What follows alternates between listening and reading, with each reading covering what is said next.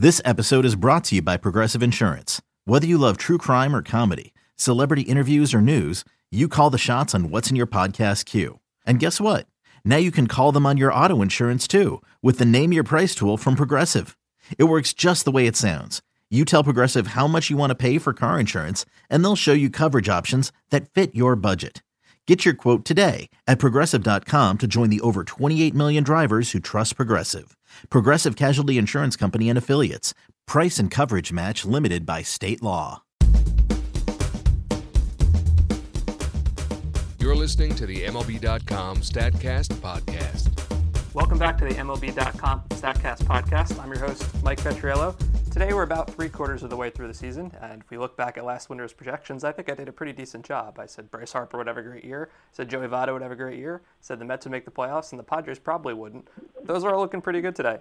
But one place where I completely whiffed was the American League Central. I said the Royals had no shot to make it back, and I said Cleveland was going to be a breakout team this year.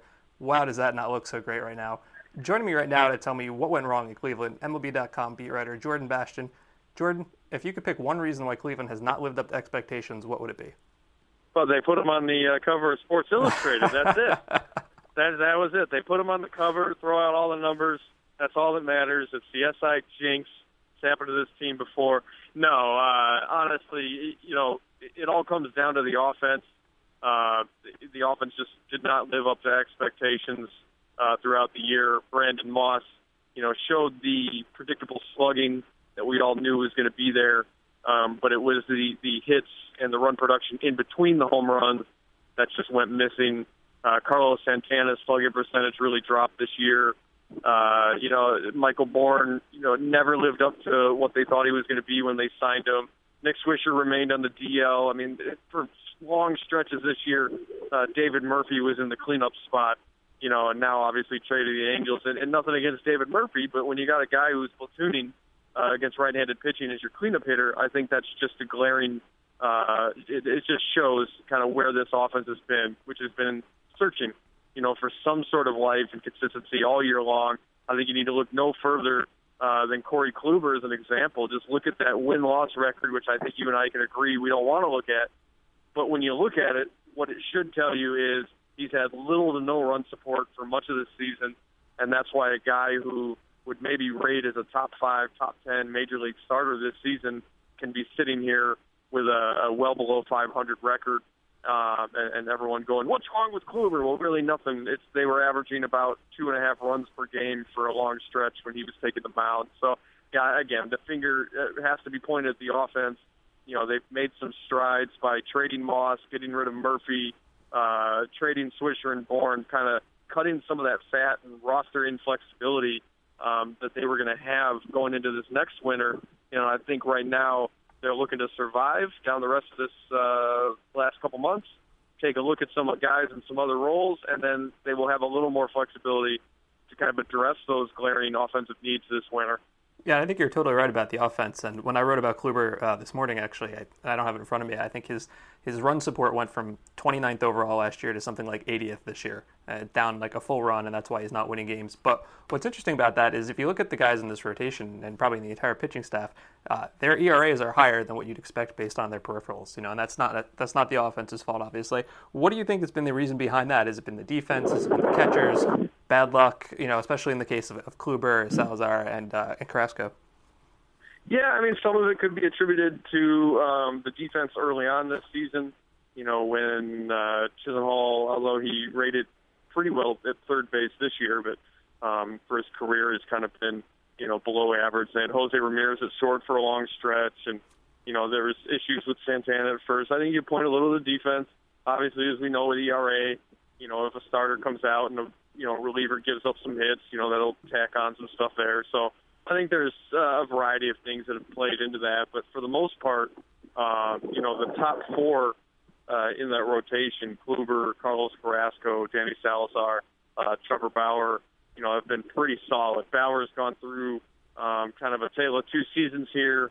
I'd say his last dozen starts have been much worse than his first 10 or 11.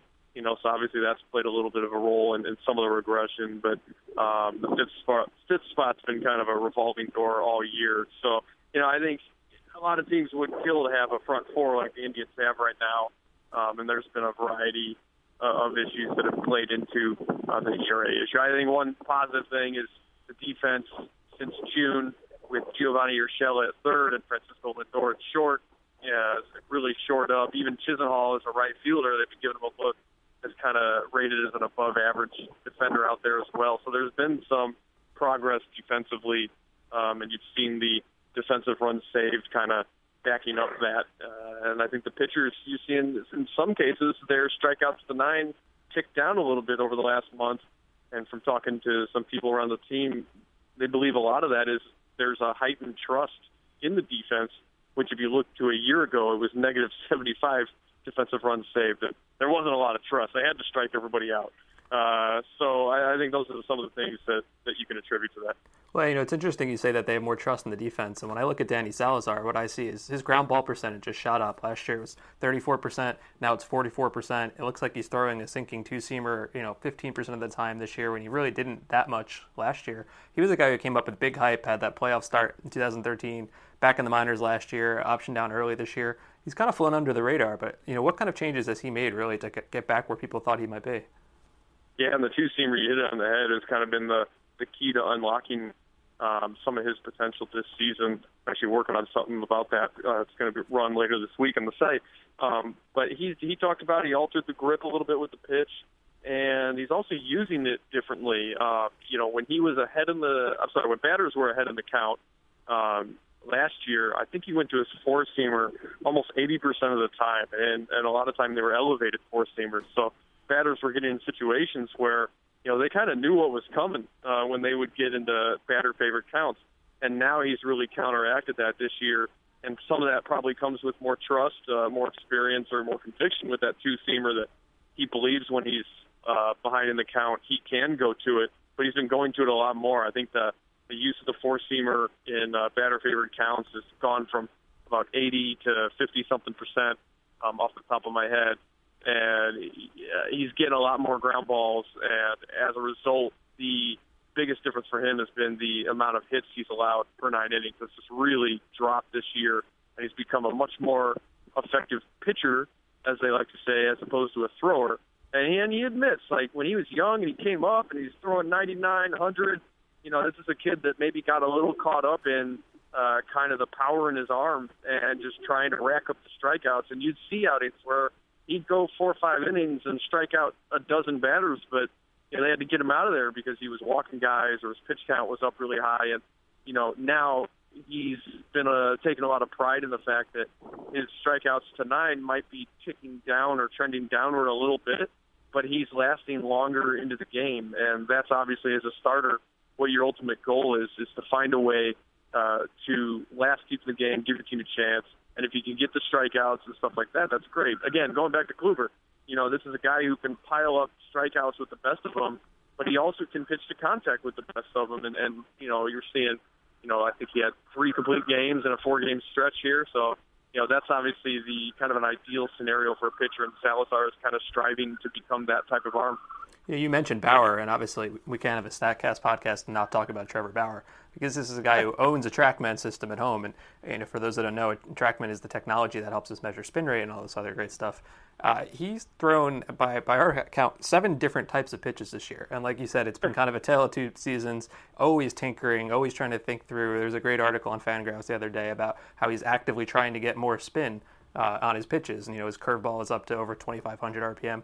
Do you think that he is tinkering too much? Does he get inside his own head? Is that why he's not been able to, have that real breakthrough that we expected he would?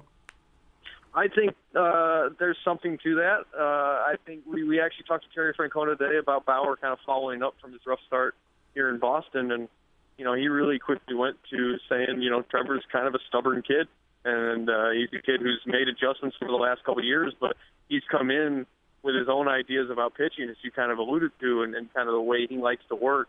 And the Indians knew that, and I think Trevor's really appreciated that balance of being allowed to pursue the things he wants to pursue while taking the feedback from the Indians and kind of working as a unit. But I think when you have a guy with the personality of Trevor, sometimes he almost has to hit rock bottom in some cases to be convinced to do something that's more in line with what the team is wanting him to try.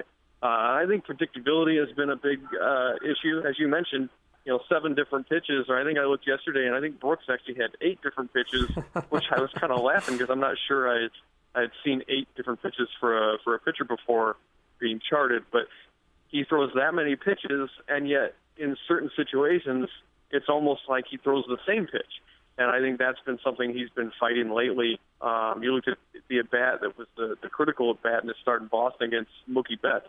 He threw a curveball that he thought was strike 3. The umpire ruled it was a foul tip, and it wasn't caught by the catcher. And he came, kept the at-bat alive. Well, it was a curveball. It was a good curveball. Well, then he stuck with the curveball, and he kept throwing it. And he ends up throwing 3 curveballs in a row, and the third one in the sequence is what gets sent off the Green Monster for the 3-run double. And while isolated in itself, Trevor felt that was a good pitch, and even Mickey Callaway, the pitching coach, said it was a good pitch. When the batter has seen 3 of them in a row, even if it's a well-executed pitch, there's a little bit more of that predictability that comes into play, and an experienced major league hitter is going to be able to exploit that. And so I think that's one instance. I think in certain counts he's been going to his four-seam a little too much. And there's just some of those issues where, like you said, if this guy throws 7 or 8 different pitches, hitters shouldn't be able to sit there comfortably with the idea that one specific pitch is what's coming their way in this situation. I think that's kind of what they're fighting right now. That makes a ton of sense. I'd like to turn briefly to Zach McAllister. He's not really gotten a lot of national attention this year, and I think that's a little unfair because he's been a pretty good reliever. He was someone I identified about a year ago as an okay starter, throws kind of hard but not really hard. Never had a ton of success. Might be a candidate for the next, quote-unquote Wade Davis conversion.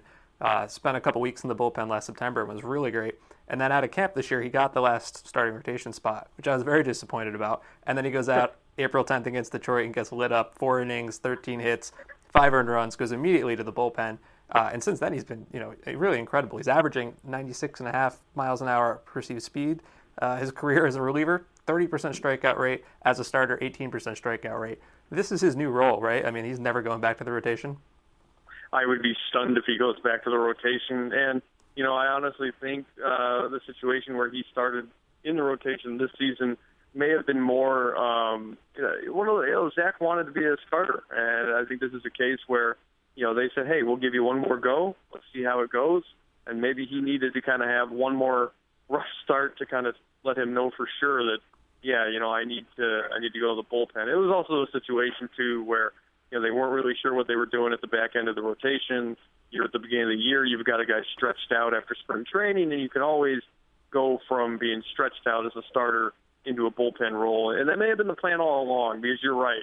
He really showed that he was an effective arm in the bullpen down the stretch in 2014. And he's been kind of as you noted, kind of a quiet weapon down there this year. And, maybe if the Indians were more in contention and the season had gone the way that they had hoped, maybe he would be getting a little more national attention. And, we all kind of default to the Wade Davis example. And that might be unfair to some guys like McAllister because that's such a high ceiling to strive for. But you're right. He's a guy that the velocity's ticked up, the strikeout rate's ticked up. He can log multiple innings if need be, and be really effective down there as a kind of a bridge to closer Cody Allen, on the days that Shaw or some of the other guys might not be available. And yeah, I definitely think he's found a home there, and I'd be stunned if he would go back, just given his pitch repertoire. He's kind of a two-pitch guy, and I think a lot of times, as you mentioned with Bauer, he became very predictable because batters could kind of just ignore one pitch and often, really limit, what they were looking for from McAllister. In a bullpen role, you can't really exploit a pitcher to the same extent that way. So briefly, how impressed are you by Francisco Lindor? Your colleague at MLB.com, August Fagerstrom, is very fond of tweeting all kinds of Lindor stats and tidbits. I looked up StatCast this morning. He's 4th of 25 shortstops in average top speed at over 11 miles an hour. He's 8th in average distance covered at almost 39 feet. He's already got the second best defensive run saved season by a Cleveland shortstop since Omar Vizquel 12 years ago. Has he been everything you could have hoped for? Yeah, everything except for there's still some lapses on some routine plays, which is kind of, but I guess maybe that's the youth in him coming out or things like that. I think Terry Francona's been quick to point out some of those lapses, and I think one of the reasons there is they want to make sure he's hearing that, those things are noticed, and as flashy as he can be on these highlight reel just jaw-dropping plays. There's some routine stuff that really needs to be cleaned up. And once he has both of those things, the flashy web jams on top of just those routine plays that now you're all of a sudden not even noticing them, then all of a sudden you've got like a Gold Glove elite shortstop, which I believe they already feel they have. I mean, I had to do a double take when I was searching defensive runs saved the other day when I was writing about him, and he came up as number 1 in the American League. I mean, I think I hit resort on that column like 3 times to make sure I wasn't doing it wrong, because he's only been up for 50 games or 50-plus games, and this guy's already sitting on top of the American League among shortstops. Obviously, that number can fluctuate a little, but I mean, in a short amount of time, that shows you how impressive he's been, and he's only going to get better. I mean, this kid, you got to remind yourself, is only 21 years old, so when he has those moments where he doesn't really get his footwork in line and the ball sails or something, you got to remind yourself this is a kid that has been called up at a very, very young age and is learning on the fly here. And I think what has been, also impressive with him is not just on the defensive side, but offensively, he kind of started off slow, and we've seen him progressively get better, which with Terry Francona has mentioned, with a lot of young players, you'll see them come up, get hot, and then all of a sudden the league figures them out, finds the weakness, exploits them, and now all of a sudden they're struggling and having to really adjust to the big league level for the first time, or maybe experience struggles for the first time when you're one of those top elite prospects. With Lindor, we've seen a steady progression trending upward offensively as well, and that's been extremely encouraging. Jordan, final question for you. As you mentioned, the offense has been really the biggest problem this year. Cleveland's got Santana, Johnson, Kipnis, Brantley, and Gomes each signed for the next 2 years. Lindor and Urshela obviously still under team control. Where do they focus this winter to try to fix that offense? I got to think center field is going to be something they're really looking at. I don't see Abraham Almonte as the solution as an everyday guy. I think he would make a great 4th outfielder. They've been really impressed with him since they acquired him from San Diego, one of those kind of unheralded trade deadline deals. So I think center field will be a big position of need. I think they will look at first base. I know they have Carlos Santana there still under contract, but he's been kind of disappointing in terms of the slugging. And, if you open with him as your cleanup hitter next year, then I'm kind of thinking you weren't able to address the offensive needs that you need. I think he'd be great if you were able to push him to 5 or 6, because obviously he didn't really thrive as the 2-hitter as all his on-base enthusiasts thought he would. So I think maybe you look at first base or some sort of versatile player who can handle some first base, DH, right field. There's still a hole there. They've been cycling some guys through since they got rid of Brandon Moss. So I think those are the main areas. We're looking at center field, we're looking at right field, we're looking at first base. And they need to find a way, whether it's via trade or making, a unexpected splash in free agency, because this is Cleveland, so every splash in free agency is a little unexpected. But I think those are the main areas on the diamond that you can upgrade, unless Antonetti decides to get trade happy and, go a different direction with some of the guys that you mentioned. Well, I hope they do get someone interesting on offense, because when I look at that rotation, I'm probably going to write the exact same article when this season ends, saying Cleveland Indians are going to be my 2016 team that can't miss. And maybe I'll be 1 for 2. Jordan Vashon, thanks so much for your time. MLB.com, Cleveland Indians beat writer. Really appreciate it. No problem. We are back on the MLB.com StatCast podcast. I'm Mike Petriello. Very exciting guest right now. We have John Baker, caught over 350 games in part to 7 seasons for the Marlins, Padres, and Cubs. You can follow him online at ManBearWolf, which is probably the most favorite thing I've ever said on this podcast. John, thanks for joining us. How are you?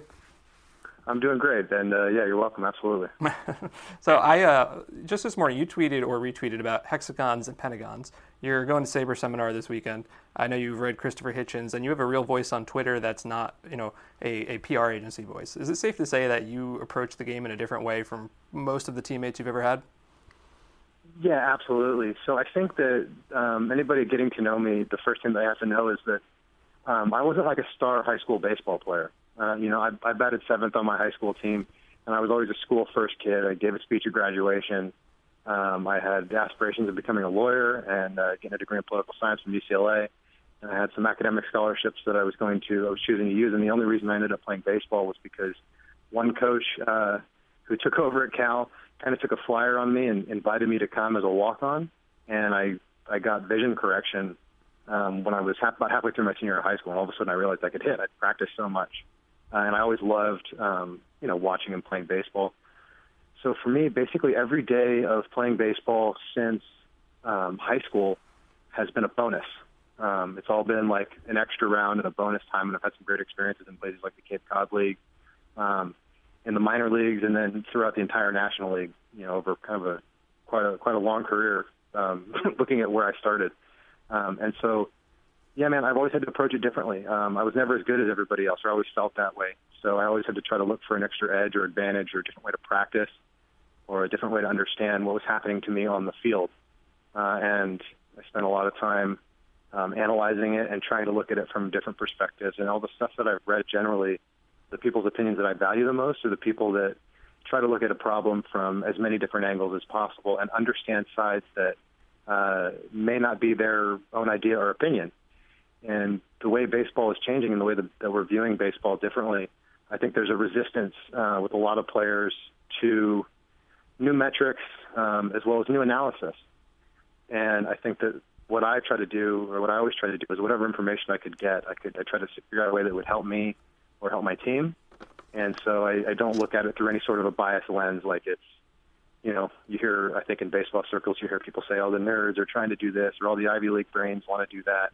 I never looked at it like that. I always looked at it as a possible asset as long as I could figure out how to analyze it and understand it myself.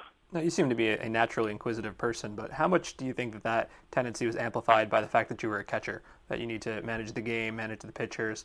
I think I saw that you said you actually looked at reports of home plate umpire tendencies and where their strikes were. Is that something a lot of catchers would do, or is that something specific to you? Well, I would hope so that more guys did it. I think that in 2007, I got put in front of, I had two people that I really learned from about catching. The first one I would say was Jason Kendall, and as a young player in spring training when he was an everyday player in the big leagues. And then the second one is Tim Cousins. And Tim Cousins looks at every kind of catcher differently. He's currently the field coordinator for the Cubs. He used to be the catching instructor for the Marlins. So I had him in two different organizations. And he's also from the Bay Area as well, so I've spent time working out with him here. But he approached things, or the catching position, kind of from a different place and taught me how to be better at 25 or 26 years old, and he really helped me get to the big leagues. And so I think that, playing the catching position and having to try to figure out how to get people out, or I think even more importantly, and the way that I always looked at it was, how can I put my pitcher in a situation to leverage a leverage situation where we can produce weak contact as being the goal of pitching. Try to simplify it as much as that. So he kind of taught me through how he trained me to do the stuff physically. I think how to develop a scouting report and how to analyze video and think about ways to do things, game planning wise, as being very important. And I think that it helps me look at the game a lot different than everybody else because of that position. When you think about it physically too, when you're catching, you're behind home plate and you're looking out at the field. So you're the only one who has that view. I've played first base, I've played outfield. I even pitched last year, so I've seen kind of every angle on a baseball field, and you get a better understanding of how good other players are, I think, sensing how far guys can range or move, and also the flow of the game. And you have to look at it's not like playing first base where it's catch it, pick it, catch it if it's a pop-up, and then try to hit a home run. There's a lot more thinking involved when you're catching. Yeah, and I think you're absolutely right, because catching has always been the position that we've had the most difficult time trying to put metrics to. And one of the ways we've done that in the last couple of years is pitch framing. So over your career, you've rated more or less about average, but it's been interesting the reception that some catchers have had. For example, Kurt Suzuki recently came out strongly against it existing, but for example, A.J. Ellis is aware that he's not very good at it and he wants to improve. How long had you been in the big leagues when you started to get that information and really start to look at it? I think we first started thinking about trying to trick umpires in around 2008 or 2009. And that's when I started asking questions in Florida. Like right after I got called up, I started asking questions about what did the umpires call? Because I had a feeling, when I played a long time in the minor leagues and I ran through, I saw lots of different umpires, but I saw a lot of the same ones as I came up. And I feel like I got a sense to where they were going to call strikes. And then to a certain extent that happened in the big leagues. Like I can remember, without seeing the data on it, I can remember we always had a massive inside corner to left-handed hitters when I was in Florida and Bill Hahn was behind the plate. And so there were games where we'd get guys punched out on pitches like a foot or a foot and a half inside because that's where he would call strikes. And that's what kind of got me thinking about that. And I think that the pitch framing metrics are great in that they talk about, but my one issue that I have with them is the amount of variables that go around. When you think about, we have to account for bias basically of the umpire with who's catching, who's pitching, who's hitting in the game situation. Because I've definitely, played games as members of smaller market teams without the same kind of fan support, and notice calls, pitch calls especially, seem to go the other way in certain atmospheres and environments, and regardless of who was pitching, but more about who was catching. I can remember playing a series against the Red Sox in 2009 with Varitek catching, where it felt like we had to, as the Marlins, throw everything right down the middle to get a strike, and the Red Sox strike zone was much bigger. So noticing, understanding like the feel of the game and the temperature, I guess, of the pressure environment on the umpires, and remembering their people too, kind of scares me away from all of it. But I think as they're tracked over time, they become a valuable asset. Now I can start to, or what I started to do, and Mike Borzello and I last year in Chicago, we spent a lot of time looking at the guys that rated higher on the framing metrics and trying to find consistencies, and then trying to apply those consistencies to our practice. And I think that's why I think it's great that people are analyzing these things now, because I've always said that the most important things about a catcher are usually what we consider the least important things, or what we used to. They used to always talk about a catcher's arm, like what kind of arm does the catcher have? Does he have a great pop time? You think about this showcase generation of players that we're bringing up. But what they don't talk about is how does he receive the ball? Because receiving pitches and making it look like a strike sets up an environment of comfort for your pitcher where he feels like as long as he's close to what he's trying to execute, he can throw a strike. And that's your goal as a catcher, is to try to turn these guys into robots that just want to repeat their delivery. And anything you can do to help, and anything that you can do to avoid losing strikes when they actually throw them, I think is more important than getting extra strikes. Anything extra and beyond that is a bonus. But yeah, like I said, we definitely looked at the data last year and tried to incorporate, the umpires' hot and cold zones along with, as our game plan, with our game planning and how we're going to pitch people. And then when we practice, we tried to practice like the guys that were scoring highest on these framing metrics. I mean, it only makes sense. I think that's why all this new information is such a great tool. When we chatted briefly earlier this week, and you said you're excited about the new data because it'll give us real answers about things that the on-the-field players have sort of felt but couldn't really, put numbers to. And when you said that, the very first thing that came to mind for me was stolen bases. And I'm sure as a catcher, it's been incredibly frustrating to say, well, your stolen base percentage is this or that, because we've always kind of known that it's not just the catcher. It's the pitcher. Did he hold the guy on? Is he quick to the plate? What other kinds of things like that would you really look forward to being able to put some numbers to? Well, I think one of the great things that you brought up in your article about Joc Pederson, and this kind of permeates baseball in a strange way, is that we're always stuck in the past, I think, because when you think about, you have coaches, the coaches played in a bygone era, and so they're trying to apply the things that they're learning now as well as the things that they felt when they were playing and teach them to younger hitters. And when I was watching Joc Pederson, I feel like his style of game is what the future of baseball is. We're realizing that OPS plus and slugging, high slugging and getting on base and doing damage is the most important thing. I talked about this extensively last year with Chris Coghlan, as he was really trying to make changes in his approach to produce these numbers and how it's changing the game, the way certain players are thinking about it. And Joc Pederson is the kind of person where when he does go in a slump, he's going to strike out, he's going to swing and miss, and he's not going to hit the ball as hard. But when you start looking at numbers, you realize that he's not striking out more.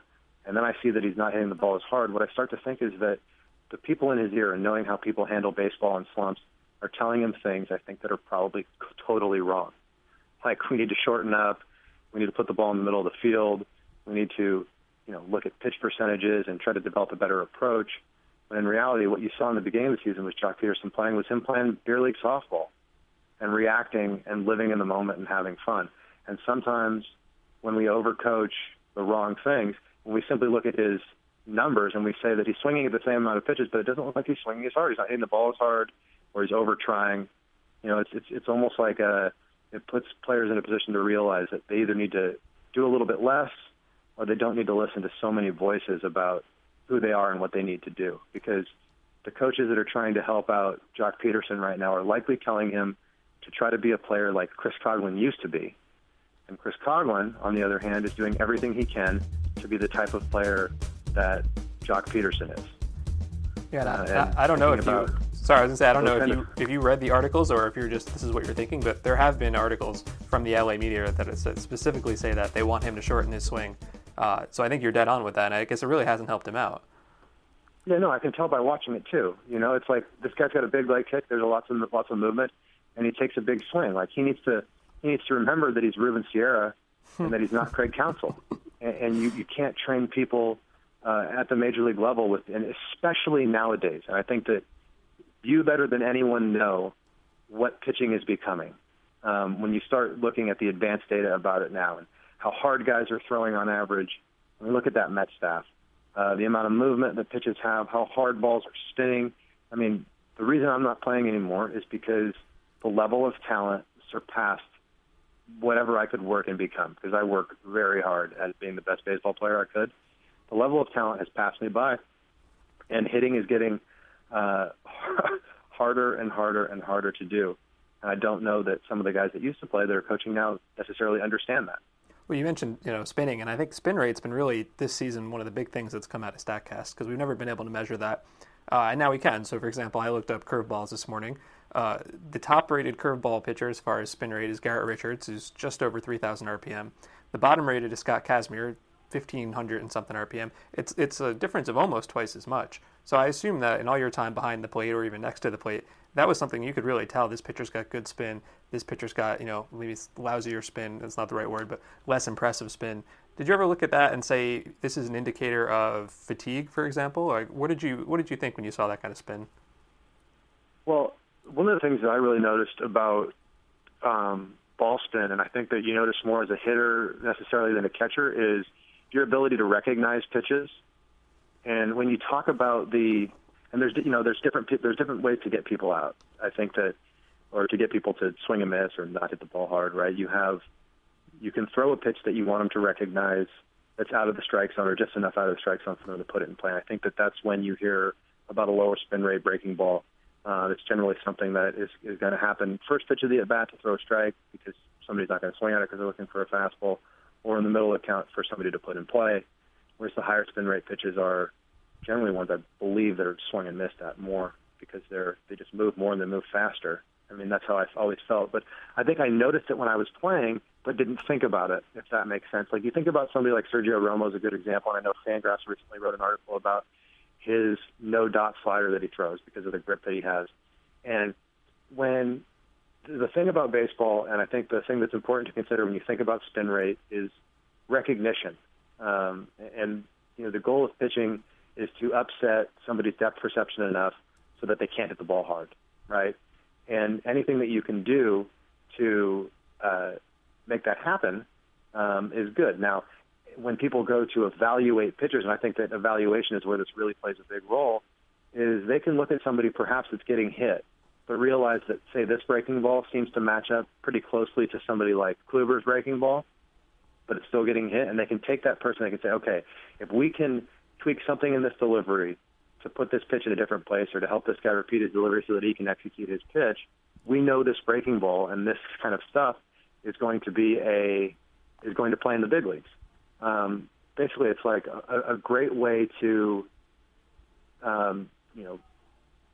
explain what we used to always call he's got great stuff with the statistical backing, which makes sense. Like, I would love to see this kind of data on a season's worth of somebody like Jake Arrieta, because he throws some pitches that are, very impressive to me. Some of the nastiest pitches I've ever seen.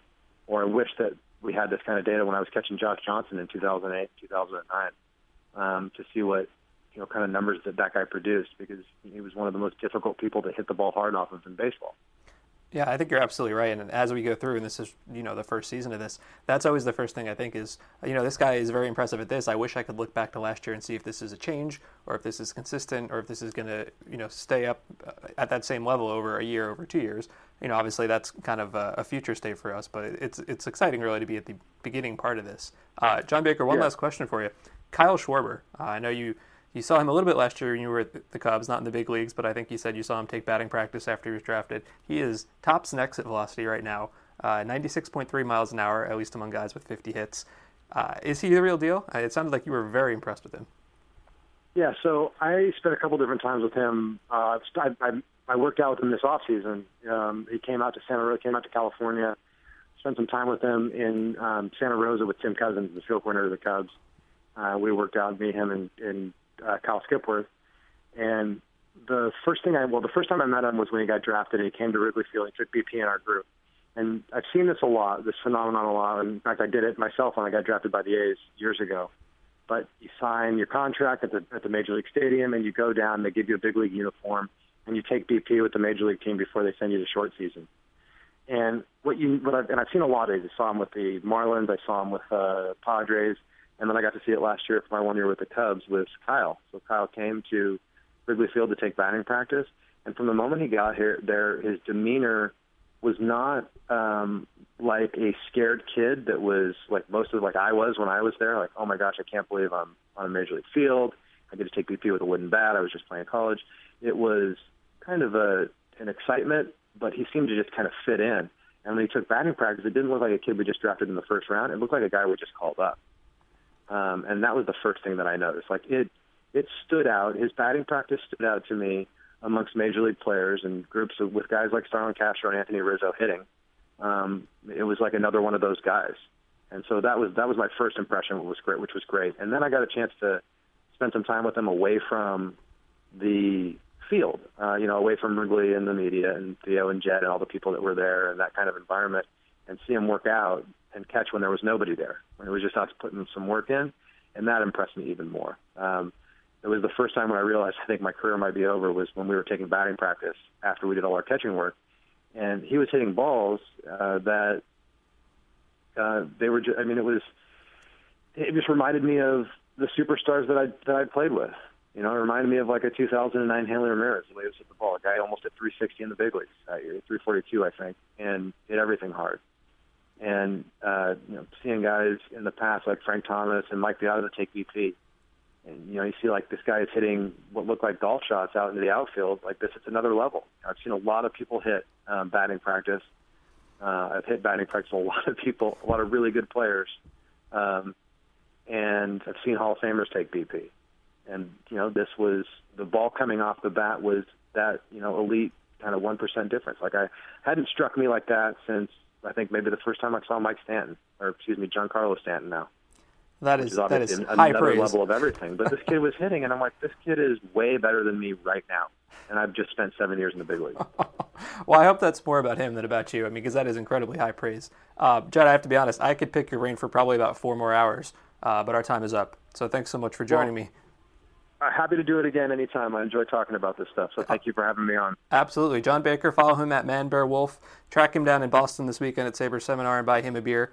This has been the MLB.com StatCast podcast. I'm your host, Mike Petriello. Catch you next time.